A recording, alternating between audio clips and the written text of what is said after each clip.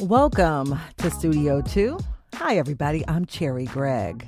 And I'm Avi Wolfman. Aaron, we are excited today. We got a live musical performance coming up later in the hour on Studio 2. Philly's own Amos Lee is here. I am so excited. And we'll learn about First Lady Eleanor Roosevelt and a top secret, dangerous mission she took to the Pacific Theater during World War II. It's a fascinating story that you'll want to hear. Before we get to all of that, however, we want to round up some local news, and I'll give it to you first, Cherry. And this is a somber story. It is. We had some heavy rain this past weekend, causing flooded roads and dangerous conditions for drivers, and it ended in tragedy. 5 people were killed after a powerful thunderstorm set off destructive flooding in Bucks County Saturday night. The flash flood happened around 5:30 p.m. that day. 2 children, 9-month-old Conrad Shells and 2-year-old Matilda Shells, remain missing. Their mother, Katie Seeley, 32 years old, was among the five deceased individuals who have been recovered. The cause of their death, drowning due to those floodwaters. They were all en route to a barbecue, something we all do during this time of year. The Shells family is from Charleston, South Carolina. The father, Jim Shells, was also in the car. He rescued himself and an older son out of the vehicle. The grandmother was also there. She was rescued and survived the flooding. None of the victims were found inside the car. They must have exited and tried to save themselves, and at some point got caught in this. Avi, we talked about this earlier, literally brings tears to my eyes. The 2 young babies who are missing, so beautiful, and got caught in this flash flood. I should mention that FEMA had designated the area near Huff Creek where they got caught in this water as a special flood hazard area. So it was a very slight chance that all these things could have come together and caused this tragedy, but it is so sad. Yeah, and there's not too much more to add. We are all holding out hope that somehow. Yeah. But obviously, you know in your gut on some level. And like you said, it is the routineness of it, going to a barbecue on a July day, like something we all do all the time. It was a tremendous amount of rain that fell very quickly. A month's worth of rain in some parts of Bucks County, falling in just a matter of hours, triggering this wall of water. And so, we're just like I said, holding out what little hope we can. Yeah. And I will say that they didn't do anything wrong. This just happened. Yeah. They tell you, not to drive into floodwaters, but with flash flooding, you don't really know that this type of thing is going to happen. So it's just a sad moment. And prayers to the family and sending my deepest sympathy to all those who are impacted. Yeah. Also wanted to talk about a Princeton professor who died over the weekend. Harry G. Frankfurt was 94 years old. Taught at Princeton for many, many years, was actually born in Langhorne, Bucks County, at a home for unwed mothers, actually, and was adopted and raised in New York and in Baltimore. Harry G. Frankfurt, interesting life, became a pretty well-known professor, much of his career, like I said, at Princeton in our area, and he specialized in the philosophy around free will. That was his specialty. He sort of semi-retired in 2002. 2005 comes along, so he's winding down his career. And Princeton takes an old essay that he had written, I believe, in the 80s, and repackaged it as a little 80-page book called, and we actually, funny enough, for a philosophy professor, cannot say the full name of this book on air. It was called On BS. And you know what that means. And this little book, again, published after he had sort of started to retire, became a massive hit, a bestseller. The book is about sort of the philosophical definition of BS and what makes a BSer and why it's a problem in society. And this became a New York Times bestseller and in a weird way eclipsed everything else he had already done in a lauded career. But we're remembering him today, and it's just an interesting academic story of someone who seemed to be kind of in the fourth quarter of their academic career, and then blew up. Yeah, this meteor hits. Yeah. Well, I also found interesting is that he had another book came out. He got a 6-figure advance on his next book, which was called On Truth. And of course, that wasn't a big hit. And my philosophy, of course, and my philosophy is that people would rather eat BS than swallow the truth, because who can handle the truth? The whole movie line. That question has you been asked can't very handle the prominently. truth. Absolutely. And we've talked. You and I talked about this, and it's like we're in an age of BS right now because with the social media and everything, and of course his book dropped in 2005 during George W. Bush. Sort of not too far after the invasion of Iraq. And so there was a lot of speculation that drove interest in the topic. Yes. To be clear, it's a philosophical treatise. It's like an academic book, and he has a philosophical definition of BS. And the idea, let's do Philosophy 101 with Avi very quickly. Not that my opinion's worth much, but my understanding is that he defined BS as sort of like, if you lie, you know the truth, but you are purposefully diverting away from it. Yeah. The BSer doesn't even care what the truth is. Is not even curious about what the truth is just sort of spouting. I'm sure someone's listening and will correct me on this, but that was my understanding of the book. It was like actual and academic work, but it just caught on. Yeah. And just so no one sends any email, I was not linking any presidents or anybody to this topic. No, it was just the timing. No, you weren't. But there was. I think it was sort of discussed at the time that people's interest in that was in part driven by the fact that many people felt misled into the war in Iraq, that they had been BS'd in some way. And so this little academic book, again, repackaging. Shout out to the short books. Yeah, a repackaging of an essay written in the 80s becomes this runaway bestseller by Harry G. Frankfurt. So it's just an interesting life. And he did pass away over the weekend, age 94. But it's just a reminder of someone who lived in our area and had just a fascinating life. Fascinating. And you can always pick up your copy of On BS wherever you can. Probably on Amazon, I guess. I don't know. Quick one. The Murphy administration is moving forward with a ban of new gas-powered cars gas-powered cars after 2035. At this point, it's just a proposal.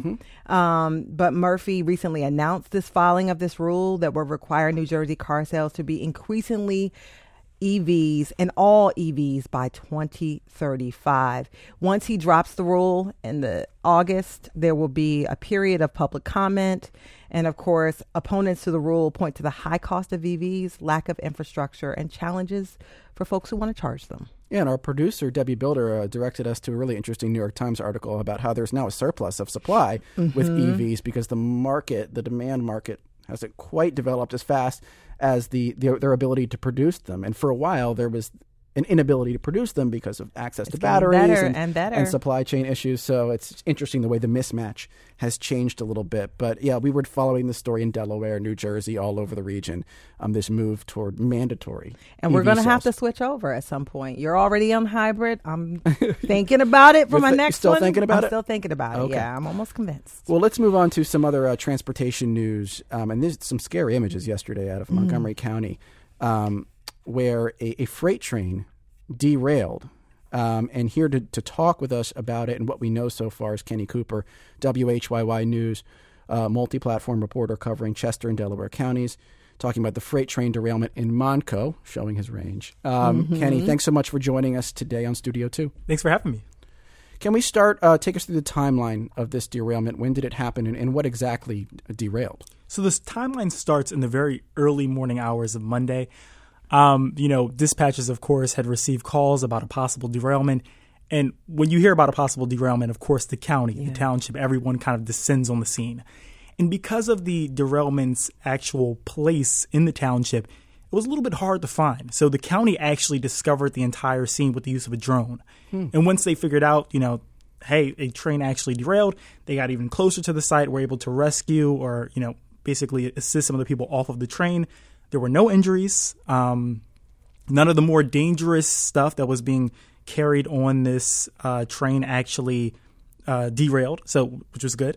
But what did spill was these small plastic silicone pellets. And that's what officials are working now, as well as the companies. CSX actually is the owner of the train itself.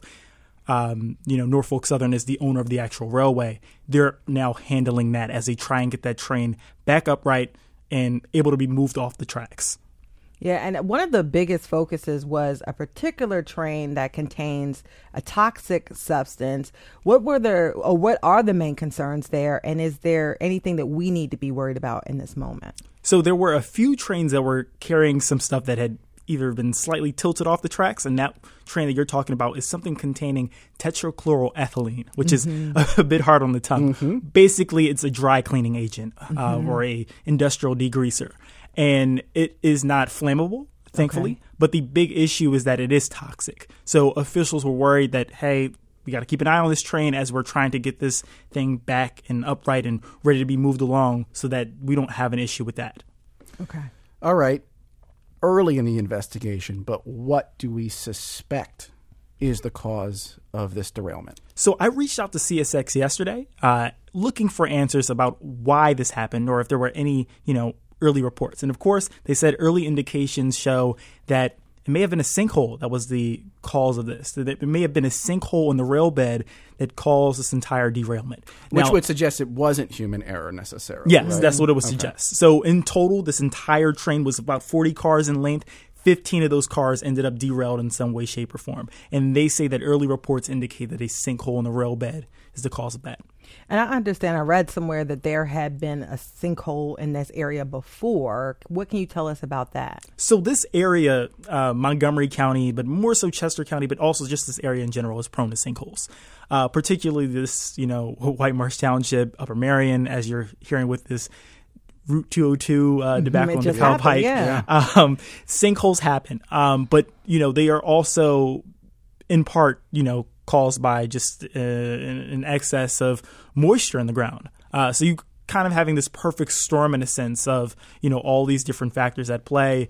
And that's why, sinkholes in this area are just prevalent. What are the next steps here? They're still cleaning it up, right? Yes. So they are still cleaning it up. Of course, you have the, national and state agencies that are on scene, making sure everything goes according to plan. The plan, of course, is to, clean up the actual site of these spilt silicone pellets, but also make sure that everything is safely transported away from the scene so they can finally do this investigation into what exactly happened and is it safe. And what does that timeline look like? So they want to actually have stuff moved off the scene by Wednesday evening, which is pretty fast. Of course, with this being a rail that I believe is used, regularly, not sure if it's frequently, you, of course, want to make sure things are, safe and sound, and one, just away from all these neighborhoods. Yeah. And they had evacuated some people who lived nearby initially, and then they let the people back in their homes. It seemed like pretty quickly. And do they don't anticipate any more evacuations? Yeah, they don't anticipate any more evacuations. The train cars that were carrying some of the stuff that they were even more concerned about, there was liquefied petroleum gas on the back end of that actual train. That stuff is completely safe. It's upright. The train has not, that part of the train has not derailed. So the stuff that they were concerned about were, were mostly upright. So that's why they felt comfortable telling people to come back to their homes. Sure, seems like it could have been a lot worse. Yes, it could have been. But a lot of the neighbors that I spoke to online and, in the neighborhood were just saying that they were thankful that it happened near a golf course and a quarry instead of right in someone's backyard. And got to ask you, Norfolk Southern been in headlines recently because it was one of their trains that derailed and led to that chemical spill in East Palestine, Ohio. I know they only own the railway in this case, but did their name come up? Was there any issues that you've heard of? Because they are under investigation and facing lawsuits right now in that other derailment. So I actually haven't been able to speak with Norfolk Southern. I reached out to them yesterday, haven't received a response. But of course, like you said, in this situation, they own the rail and not the car itself. And as of right now, it appears as though a sinkhole was kind of the reason for this derailment. So it's unclear about whether or not what else this investigation could possibly bring. But of course, people are going to be keeping a close eye anytime Norfolk Southern's name is involved. Well, he is Kenny Cooper, yes. WHYY News multi-platform reporter covering Chester and Delaware counties, giving us all the intel on this freight train derailment in Montgomery County. Kenny, thanks so much for the time. Thank you. And coming up next, Amos Lee performs live right here in Studio 2. Are you excited, Avi? Of course. How could I not be? Stick with us. Lots to come.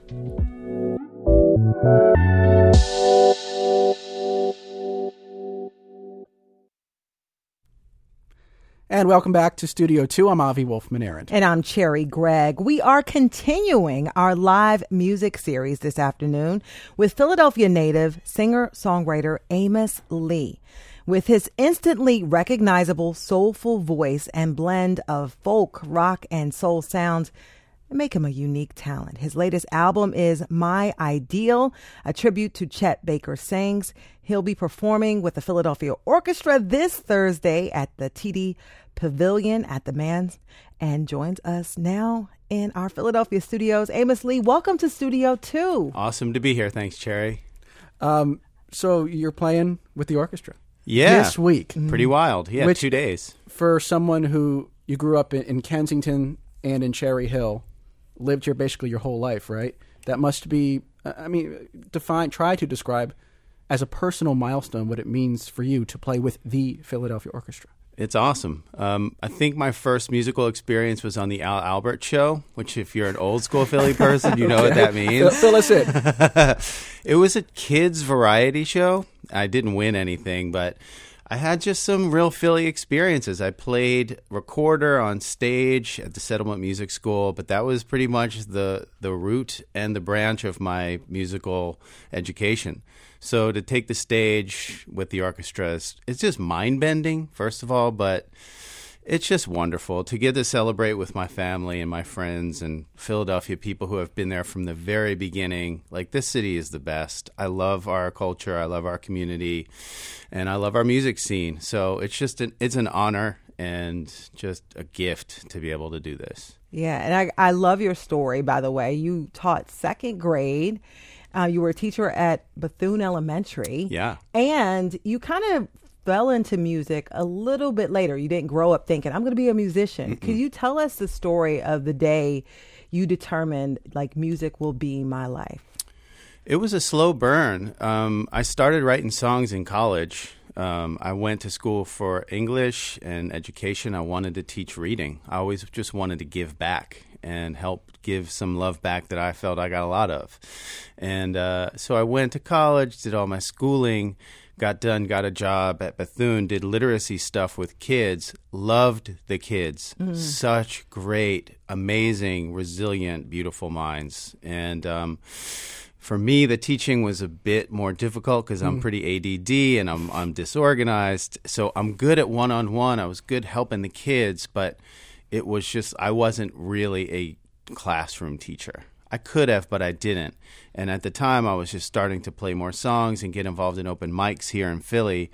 And I just fell in love with people and with the music and just figuring out how to live a more authentic, artistic life. And it wasn't falling into it, it was diving into it.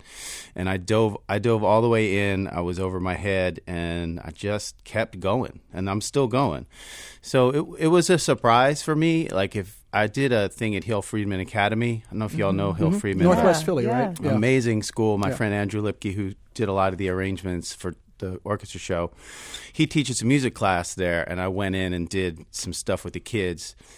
And I was like, listen, when I was in high school, I had no idea I'd be doing this. If you told me you'll be a professional musician, I would have told you, I have no idea how you even think that, because I've never even picked an instrument up. Wow. So the paths that we have before us are not always as sort of spectacular as we think they are, but also they're not as obvious. Yeah. We're just sort of like, I wanted to be a basketball player. That was my dream. Okay. Hey, don't give up on that dream. No, I'm fully giving up. I don't even play. I won't even put sneakers on anymore. But I wasn't a musically minded person. I would listen to the Power 9 at 9 every night, which was our R&B station. I'd sing along. Luther Vandross was my guy. That was who I based all of my singing off of in the beginning, which is a ludicrous thing for like a 12-year-old to say. But, I've just been having fun with it, honestly. It's just a weird, awesome, completely taxing lifestyle, but it's worth it. I get to meet people like y'all. Yeah. Yeah. Oh, I didn't know that was a perk, but I'm glad it is. Yeah, for sure. I wanted to ask about your musical training because you were posting on social media about the show you have coming up, and you said that you're sort of a new convert to classical music, and you even admitted some of it still goes over your head, but you feel the power of it. And in that post, you also said you have no music education outside of one guitar lesson. How did you learn to write songs? I'm still learning, honestly. It is such a process, so the first time I ever got a guitar, I was like everybody else. It just, you can't really play it. A lot of people get discouraged early on in music, and I'm like, just keep going. Honestly, if I can do it, seriously, you can do it. I have no reason to be doing this. But the first time I got between two chords, which was like C to A minor, I wrote a song. I just had it in me, and I didn't know. It was just sort of like, oh, okay, cool. This is what you do with a musical instrument. You write things and you sing them. So it wasn't learning. It was just sort of an unfolding that became a life. You wrote a whole song, C to A minor. I've written a lot of songs, C to A minor. Yeah, no, I mean, I don't need more than two chords, bro. I mean, if you come to the orchestra will probably not love that part, but I'm pretty simple. If I can throw in a fun little jazzy chord here and there, I feel like I've done my job. I had one guitar lesson. I've never taken any singing lessons. I've learned a lot from my friends. Yeah. And specifically about classical music, I have a lot of friends who are really just honestly geniuses.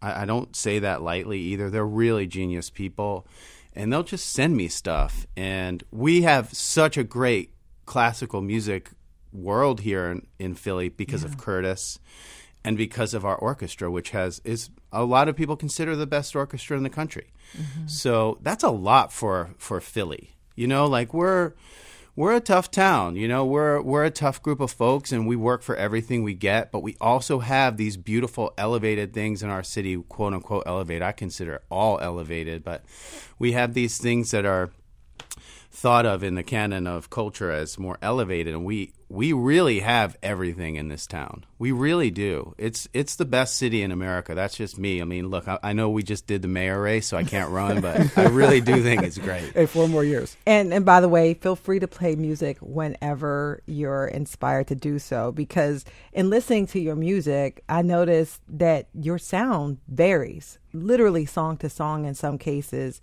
depending on the album, depending on song. It can range from funk to soulful jazz to R&B. I love that you love Luther, because I love Luther too. Mm-hmm. You were mentored by both the late Bill Withers and John Preen.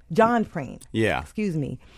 Different sounds, both very pure, both very simple. How do you characterize yourself as an artist, or can you? Or do you like being the type of person that cannot be characterized? I'm fine. Characterize me if you feel the need to. I'm happy to get whatever's there. I think part of the thing that's been difficult is categorizing me and putting me in a genre, because if you're in country, you get the country crowd. If you're in R&B, you can get the R&B crowd. If you're in hip hop, you got a genre. I do a lot of stuff. I'm eclectic, which I'm fine with. It's just what I love. Like, if I made you a playlist, it would be everything from Mendelssohn to the Dixie Hummingbirds to Coltrane to Erykah Badu it would be everywhere. And that's the music I love. That's the stuff I respond to. But yeah, with Bill and John, John Prine was my favorite songwriter. He was like the reason why I do that. The reason why. And Bill was another person that I just knew his tunes. And I met him, and I was like, man, thank you for existing, because he was just like not about nonsense. He was just about like making beautiful stuff. And then he stepped away from music for the rest of his life and just lived. But he lived fully and like deeply. A beautiful guy. And just meeting them, I don't think Bill cared about being classified at all. In fact, I think that's part of what drove him away. He was such a unique songwriter. There's nobody who's ever written like Bill Withers, and he would probably tell you too that his limitations were also part of his genius.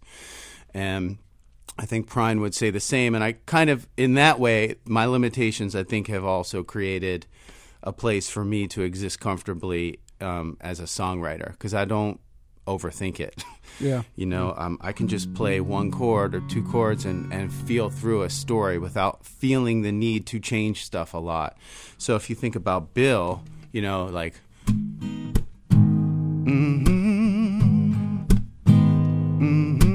grandma's hay clapped in church on Sunday morning. One chord. Now, he does change the chord a little bit, but he doesn't care about that. He wants your heart, and he wants to tell you a story. And so does Prine. And that's where I live with both of those guys. So there are other songwriters who do have an incredible amount of musical sophistication or chord knowledge. Like if you listen to Joni Mitchell, you don't know what journey you're going on, but you're going on a journey. With Bill, it's like settle in and get this story in your soul. Is there a song of yours that you feel really exemplifies that type of songwriting that's really like living in a chord or two chords? That really stands out to you? The first tune that ever came out for me on a record was a song called Keep It Loose, Keep It Tight. And it's 3 chords. Well, it's really 4, but this one was really super simple, straightforward. Like I was sitting backstage somewhere in Scotland and had a guitar. And again, like the wonder of music is what inspires me, still does. So I started playing this chord, which to me is fancy, but to someone who doesn't know music, it's not fancy. And I just walked it up because I didn't know what else to do, and walked it down, and walked it up. And then I just come to a place where there feels like there's some momentum. And then the melody, if you listen to the melody, it just the same as the guitar. Well, I walked over the bridge into the city where I live, saw my old landlord. Now we both said hello, there was nowhere else to go, it's rent I couldn't afford. Now relationships change, though I think it's kinda strange, money makes a man grow. Well, some people lay claim if you get enough fame, you live over the rainbow, over the rainbow. But the people on the street, out on buses, out on feet, we all got the same blood flow. Iron society, every dollar got a deed, we all need a place and we can go, feel over the rainbow. But sometimes we forget what we've got, who we are, Lord, who we are not. I think we've got a chance to make it right if you keep it loose, yeah, keep it tight, keep it tight. Last verse. I'm in love with a girl who's in love with the world, and I can't help but to follow. Though I know someday she is bound to fly away and stay over the rainbow, I gotta learn how to let her go.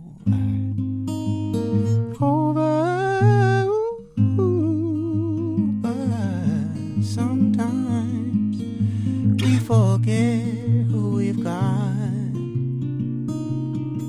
who we are, Lord, and who we are not. There is so much more in love than black and white. Gotta keep it loose now, child, and keep it tight. Keep it loose now, child, keep it tight. Lord, keep it tight. Oh, keep it tight. Yeah, yeah, yeah. Oh, full on clapping in the studio. Yes. Can't help ourselves. So beautiful. This is another I love my job day at work. I got to ask you sort of about your songwriting, because I read somewhere that, your albums, many times you write songs about other people to show your empathy. But then one of your recent albums, Dreamland, was more about you and your life. Why recently did you decide to start telling your own life story and of the healing nature of music? Because music has been very healing for you. I was actually thinking about this morning. I've been writing a lot of songs lately, and there's sometimes both. There's sometimes my story and other people's stories. I don't tend to write entirely biographic songs. Probably for a lot of reasons. One, it doesn't feel that compelling to me. I like nuance in the storytelling, but I also want it to be a shared experience. And the more that I can bring someone else's story into it, the more likely it is it can be shared. That's my feeling. I know that there are a million ways to write a song, so I don't say that I know the way. But I was thinking about this latest group of songs, and this applies to some of the tunes on Dreamland. It's like therapy.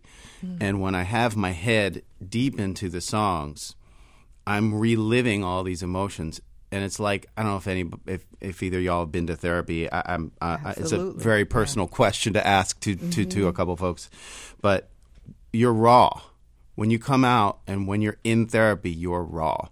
And so when I'm writing these songs and I'm living with them every day, it's the same feeling as being in therapy. I'm working through emotions. I might not be talking to someone else, but I'm talking to myself through the music. And sometimes art and music is cathartic. It's often cathartic, and that's sort of why, is that we're working through stuff in the process of creating. It's not just, oh, well, I feel better now, let me write this song about what happened. I'm working through it during the writing of it.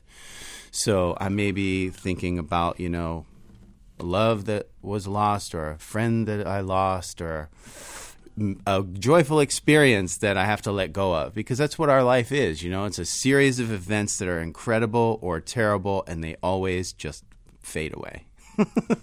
So the songwriting for me is just a cathartic way to get into the emotions and into the feelings of myself and the things that come into my life, the people that come into my life, the people I love, the people I've lost. So, that's the shared experience for me, and that's where the process is. That's where I'm writing about me now stuff kind of comes from. It's like, all right, I better work through some of this. Backtracking a bit to the show. Hey, thanks for interviewing me, by the way. This is really great. I've never been on WHYY before. Are you serious? No. Your hometown? First time ever. First of all, I'm going to excoriate WHYY for that, right? Never. But It's wild. I mean, this was the station I grew up listening to when my mom was like, okay, now it's time to learn. It made you listen to And when we saw you were going to be here, we had to bring you in. So I actually want to ask about that hometown aspect, because this is a sort of a hometown moment for you this week, playing with the orchestra. And it made me reflect on your career and how you have become so associated with the place that you grew up, and you're so loved here, and whether you think your career would have unfolded dramatically differently if you had permanently relocated to one of those music meccas, Nashville, L.A., New York. Do you think it would have been a very different career if you were not here now? I don't know. I mean, I could take that journey, like do a meditation or something and think about it, but I don't think it would be very different, other than like the people that I know from Philadelphia are just so awesome. Like, I was inspired to write in the beginning because of the songwriters and art coming out of Philly, whether it was Black Lily, The Roots, Chill Moody, who's going to be at the Man tomorrow night, which is going to be amazing. Or just the singer-songwriters going to Ortlieb's and listening to jazz. Like, this is a music mecca as far as I'm concerned. It may not have a lot of industry, but if you're a music maker, this is a mecca. And I tell all of my friends who live in other places, I tell my friends from Nashville to move to Philly. Yeah. I'm like, if you really want to get into your business, come here. If you want to be around business, go there. Wow, interesting. That's deep. And I know that you had Sixth and Lombard in one of your videos. Oh, yeah. It was very Philly centric. Is there a song that you love that you think you bring lots of Philly to? Loose Tight is the song I just played. Keep It Loose, Keep It Tight is a song like distinctly about Philadelphia, the early days, and it's about sitting on a milk crate and thinking about your life in front of your house, and walking over the Ben Franklin or whichever bridge you choose. Maybe you choose the Tacony Palmyra, I don't know, but it's just that song is very reflective to me about Philly. I feel like there's a legendary drummer named James Gadsden who played with Bill Withers for a bunch of years. He's played on everything. One of my favorite people on the planet.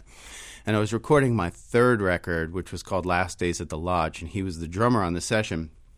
And we did a tune. I think we did this song called "Won't Let Me Go," which is like a more R&B song. And he was like, and James has played with everybody, like Marvin Gaye, the Jackson 5. He played with Bill Withers, everybody. He's the dude. And he was like, yo, man, there's just something in the water in Philly because y'all come out of there with something that nobody else has. And I really do feel that way. And to just answer both of your questions sort of in one point, this is where we are. We are in Philly. And if you don't feel it, you ain't here. That's how I feel. Like, I feel this city very much when I'm here. Like, I get off the plane and I'm like, I'm home. And it inspires me. I've written in other towns, too. I've been to other towns. There's amazing music everywhere, but there's just nothing like this place. Well, I tweeted out you're going to be on the show. And, of course, multiple people tweeted 3 words at me. In response, which was say the name. Oh, wow. Okay, cool. Yeah, that's great. You've been a regular on this basketball podcast, the Rights to Ricky Sanchez podcast, and you mentioned you wanted to be a basketball player. And one of the things I hearing you on that podcast, you have an incredible biting sense of humor. Oh. And I'm from Philadelphia, dude. I just told you that. And I'm not trying to flatter you, but I'm curious if you ever think I want to filter more of that into my songwriting, into my musicality, or those are separate things to you? That's tough. I think it takes a really specific kind of songwriter to inject good humor into songs that aren't comedy songs. Yeah. I can write comedy songs all day, but like getting humor into songs, like Prine could do that. Mose Allison could do that really well. He's one of my favorite, my favorite Rye singer-songwriters. Like, he can inject like just subtle shade into everything. I think in hip-hop, I find, because I have done some MCing before, I've done some rapping, and I find it much easier to have humor in that than like saying something real nasty over this chord isn't like super helpful. But people do it. I'm in awe of them. I try to, during the show, have some humorous stuff go on, like, because some of the songs can get heavy, and I like some levity in a show. I grew up also bartending here at a club called the Tin Angel, which was down in I guess we're sort of, this is more Society Hill, right? Old City. By the way, me and my mom also lived in a house like 2 blocks from here in the 80s for like 6 months. That's where I learned to ride a bike, actually. Yeah, we moved a bunch of times, So whenever I come down here, I'm like, oh, right, this used to be kind of wild down here. Now it's more up. But, the humor stuff, I love humor. I mean, comedy is my favorite genre of everything. Like, songwriting is great, but if a good comedian is my favorite thing, so. And I wish we had more time with you, but I want to say, Amos Lee, we appreciate you being here. Oh, thanks. It's in great. Studio 2. Y'all are awesome. And the show is Thursday at the Man, right? Sure is. The details real quickly for folks who want to check it out.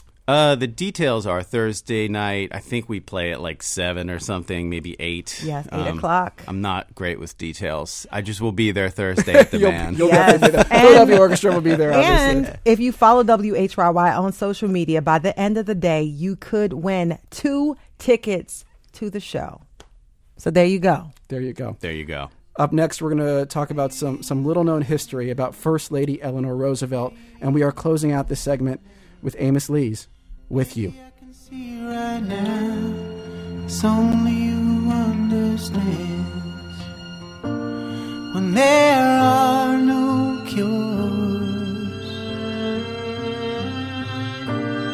My pain becomes yours.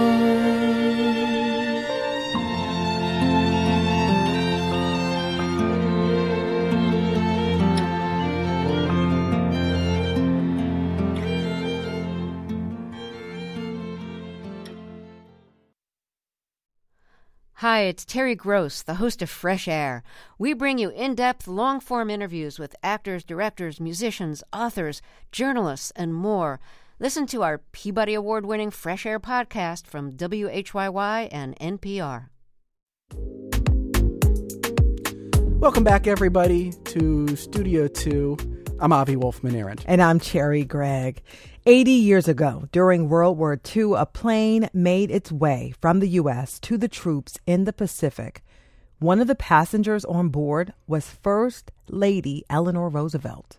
And Cherry, this was not an easy first-class kind of journey. It was so dangerous, in fact, that the military did everything it could to keep it a secret. One of our producers, Andreas Copes, is fascinated with Eleanor Roosevelt. We've heard this a lot back in our alcove in the office. Read a lot about her and the backlash that she has faced over the years. So when Andreas saw that New Jersey author Shannon McKenna Schmidt had a new book out on Eleanor Roosevelt, they jumped at the chance to talk with her.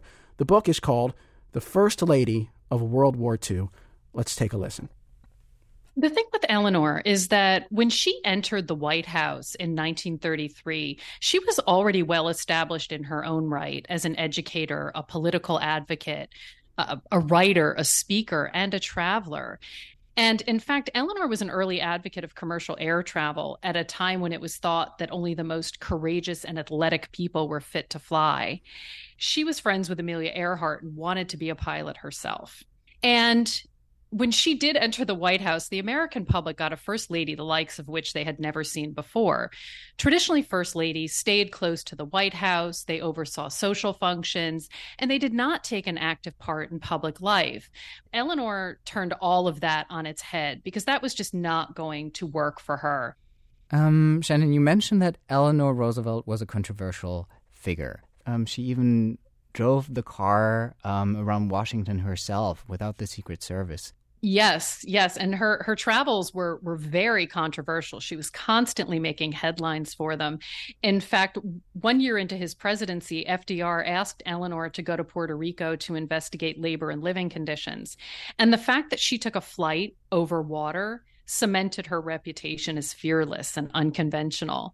And it was also, that she would drive her own car. She actually won a showdown with the Secret Service because she didn't want them following her around everywhere. So she won the showdown to drive her own car.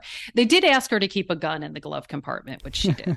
She also made unique use of media. She had her My Day columns and then also radio shows in which she addressed the nation. And I think there was a very significant one in December 1941 during Pearl Harbor, where she was actually the first one to address the nation about what happened. Yes, I find that so extraordinary. So she had, yes, as you mentioned, many outlets that she used to communicate with the American public. And one of them was a radio show called Over Our Coffee Cups. And she was scheduled to go on the air already the Sunday that Pearl Harbor was bombed. She was going on in the air in the evening. And they decided to keep that radio address, her program, keep it scheduled for that night. And she did amend her introduction to the program to talk about what had happened, and to reassure and buoy the American people for what was coming. I should like to say just a word to the women in the country tonight. I have a boy at sea on a destroyer. For all I know, he may be on his way to the Pacific. 2 of my children are in coast cities on the Pacific. Many of you all over this country have boys in the services who will now be called upon to go into action. You have friends and families in what has suddenly become a danger zone. You cannot escape anxiety. You cannot escape a clutch of fear at your heart. And yet I hope that the certainty of what we have to meet will make you rise above these fears. And then, of course, the United States joined the fight in World War II. And as we said, she made her move. She traveled to the Pacific Theater. Why was she there? The trip occurred at a crucial time in the war. In the summer of 1943, the tide was turning for the Allies in Europe and the Pacific. And Eleanor felt that people were becoming overly optimistic about the war, and that in turn was making them dangerously complacent. There were strikes at war production factories across the country. People were complaining about food rationing and shortages. And this trip would link the home front and the fighting front and really remind the nation that they could not give up on their duties until the war was won, and that any slackening in production risked the lives of the men on the distant battlefields. So I guess the aim, as you said, is to unite the home and the war front. I guess my question is, how did the troops react to her visit? By and large, the troops were pleased to have her there. One of the things I found interesting is that a lot of them responded to a mother figure in their midst and remarked on that. Now, of course, not everybody's happy that she's there. You know, somebody grumbled when asked if he was happy that the president's wife was there. He said, well, I'd rather be visited by my own wife. So you know, there were some grumblers, some people who were not pleased to have her there, including some of the commanding officers. But by and large, it was a very successful morale building trip. While reading your book, what I found really interesting was that some troop members, some members of the forces, they stumbled upon some misinformation. Yes. So there was a rumor circulating among servicemen, and Eleanor knew about this before she even left for the Pacific, because servicemen were writing to her about it. Their families were writing to her about it. And the allegation was that she had said that the Marines would be too savage to return to civilian life right away, and that they should be quarantined for malaria. I mean, this rumor took various forms, but she took great care while she was in the Pacific to make the men realize that this was in fact just propaganda, and that she never would say something like that, because she in fact had a son in the Marines, and she told them that he would never allow her to have any such ideas. But it was you know, it was somewhat damaging, which, you know, was the point of it. And eventually they tracked it down to a Japanese radio host, is that right? Yes. So there was a Marine correspondent, and he tried to find out the source. And a Red Cross hostess actually told Eleanor that she gave her a heads up while she was in New Zealand before going to Australia, that men were saying, well, we don't want her here because she said this. But interestingly, nobody could pinpoint a source. They had all the men that said that they had heard it from someone else. And the speculation is that it was started by Tokyo Rose, who was a Japanese propaganda front. Of course, Twitter or Facebook did not exist at that time, so communication was a lot slower than it is these days. How did the home front react to the travels of Eleanor Roosevelt when they learned about it 10 days after she had left the country already? So she gets to New Zealand, and news breaks that she has been out of the country for 10 days, and she pops up on the other side of the world. And there wasn't so much surprise that she did in fact turn up in New Zealand, but that the trip had been such a well-kept secret. That was the part that surprised people. How did they try to keep it a secret? What were the efforts from the U.S. Army to keep her journey a secret? Well, one of the things that I came across in my research, and I love, is the National Archives has some dispatches sent by the Navy higher ups in real time during the trip. And nobody was even allowed to mention Eleanor's name in these secret Navy dispatches. And they were only allowed to refer to Flight 321. I think we also have to talk about the man behind the woman, FDR. What did he say about that trip? How did he feel about his wife being so far away and at such risk? Well, FDR was always supportive of Eleanor's travels. It's something that I think that he knew she needed personally, and also he benefited from it. You know, he and his policy advisors could use the information that she brought back. And so he supported the trip, but of course, you know, he was a little bit reluctant to see her put in harm's way. This is Shannon McKenna-Schmidt. She's the author of The First Lady of World War II, Eleanor Roosevelt's Daring Journey to the Front Lines and Back. Shannon, thank you so much for joining us today on Studio 2. Thank you for having me. Learned something today, Avi. Hopefully Fantastic. You did too. Well, that's it for our show today. Our producers are Debbie Builder, Paige Murray Bessler and Andreas Copes. Great job. Charlie Kyer is our engineer. And Great for more job. on our show, you can head on over to whyy.org/Studio 2 or download us wherever you get your podcasts. From Studio 2 and at WHYY in Philly, I'm Cherry Gregg. And I'm Avi Wolfman Arendt. Thanks for stopping by, folks.